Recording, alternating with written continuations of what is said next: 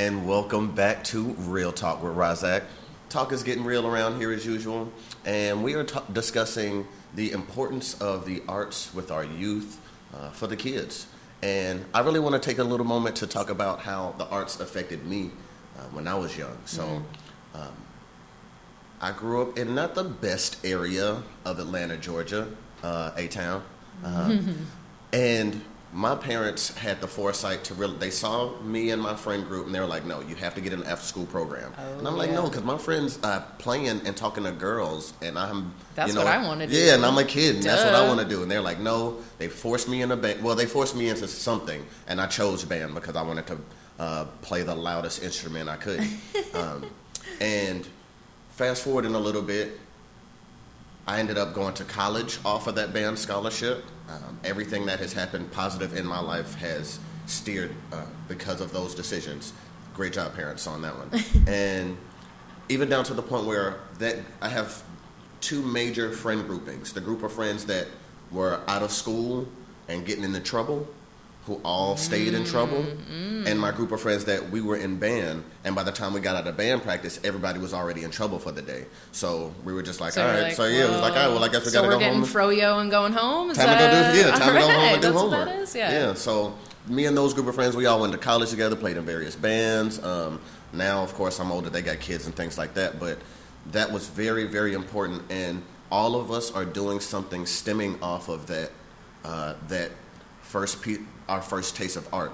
Some of us are doing things like teaching. Some of us are performing. Yeah. Some of us it's like you're not pigeonholed to, well, you give your child a paintbrush and they're going to paint. Like they turn into other things from that point. Architects, engineers. Exactly. So what about that in your life? Do you have any examples of something like that? I mean, very, clearly I kind of said before is like, being around artists and seeing that creative process, I think I am able to help artists in that way. Like I have a very, kind of more logical, perhaps mindset that kind of brings those thoughts back into earth and into reality. So I always saw that need, and of course have always been just enthralled by how the creative mind works. But I kind of wanted to ask you, you're saying this is something that you did. It took you to college. Was there ever a point for you where you were just kind of like doing it to do it because you're like, all right, this is going to get me through? Or when did that passion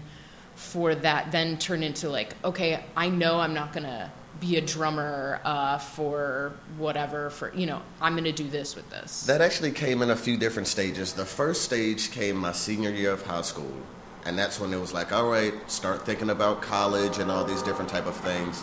And I was like, okay, at the time, I wanted to get in computers. I was like, I love video games. I want to create video games. Oh. And then I started looking more into the reality of me just sitting there in ones and zeros. And it really didn't take to me as well as I thought it did. So the question I asked myself is, okay, what do I not mind waking up early in the morning for? Because that's what work is to my 18-year-old brain.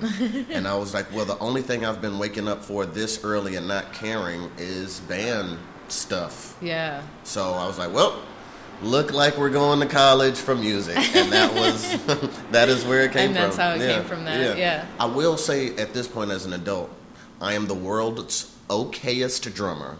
I'm nothing fancy. I mean, if you want to hire me, I'll take it, but I'm the world's okay. He's so okay. He's pretty all right. But that's how I kind of moved into the events part of it. That's a whole nother story. But and that's actually how I first met you as a drummer. Yeah. Little did I know that we would be here one day. Yeah, that's true. You were performing at a show. Yeah, out in Hollywood. And I was the MC for the event. Yeah. And here had he no was. idea. On stage, had no idea we'd be sitting here one day. I remember sitting backstage, like, trying to, like, drink a Gatorade, and she's like, people, you gotta go talk to folks. And I'm like, oh, okay. So. They wanted to see you guys. They were, like, thoroughly impressed. I thought it was a decent show. I don't know. But they really enjoyed it. So I will say this, in terms of some of our youth. We're starting to lose a lot of programs geared towards having after-school functions and just things for them to do. A lot of our a lot of our listeners and watchers now understand that the creative community is something that we hold dear. So it's very, very important, and this is the reason why. You start fostering that community amongst the youth. It's already very cliquey. Kids are terrible. We all know it. Ugh. Kids are terrible. They're horrible. Horrible. But in those settings, you have the band and the drama club and the this and the that, and they're starting to come together. And the mindset of someone that is creating is much different than those in competition. As much as I love sports and things like that, don't get it twisted, but you have a competitive mind state, which is one winner, close the door behind you, flag at the top of the mountain, versus the creative mindset where there's enough to go around. Everybody's contributing, everyone's building. So it's something very, very important to make sure that we have an outlet for the youth to be able to create, come together, and not always just be me against you, and then they grow up, it's me against you, and you wonder where these mentalities come from. Yeah. You know? Yeah, I mean, I definitely, on the not a sports fanatic at all. I mean, I can definitely see where there's team building there, but how the vision might become askew after a certain, period of time for sure. Because I feel that there's more glory and praise given to that community. So the want to be number one is probably a little bit more relevant. But yeah, I mean, you kind of look at the political times right now, and just where education is in general. And then second to that, arts education and arts programs and councils being, pushed aside, and it's definitely. As people people are getting into that thought that, oh no, it's just it's silly painting and it's not a real. People have that misconception, and our artists and our creative community, we know how real it is. But for those of us that have been kind of taught that, no, get a real job, right? That kind of situation. What is a real job? Is it an architect that's using, or is it someone that's doing digital designs? Because those are artists. Yeah. So there are real jobs. You just kind of get yourself out of that mindset that, all right, well, all you're going to do is play the guitar on the street. I'm pretty sure they made some other decisions. Maybe not. I don't know. Yeah, I don't know their life, but it's possible they made some other decisions to have them there. Not necessarily because they chose the arts. Yeah. And it's a universal language. I don't know if people know that. Music is the same no matter where you go. If Martians came here right now, they would understand, well, this is harmony. Yeah. There's no getting around that. The frequencies and vibrations and things like that. And again, bringing just cultural awareness. It's across multiple different cultures. It's all kind of that same, that beat that you're laying down, it all stems from, so it all bleeds into each other. I love a good cultural arts exchange. I've never participated in any. I've only seen them, and they just look really dope, where you get the Buddhist monks doing some sand sculpture in the White House or something. I just imagine a didgeridoo being involved for whatever reason. I don't know why my mind immediately goes to didgeridoo. So, it's just super. For those who don't know what a didgeridoo is, this is not going to be a great explanation. It's a big recorder type of pipe deal. Very long. As a matter of fact, Google it. How about that? It's just very Google long. that. I don't even know if you I've never. You just blow in it, and that's what makes the sound. Yeah. I don't know, but I want to hear a little bit from our people out there. I'm gonna toss the question out to you.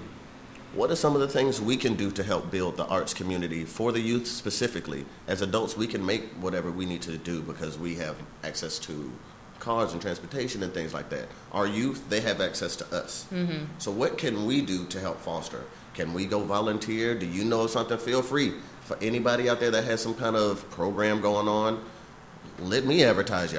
I want to see the youth, our children, our future, the future of society. The children are future. I was thinking that too, but I wasn't going to go there. We can't. Thank you, Whitney. R.I.P.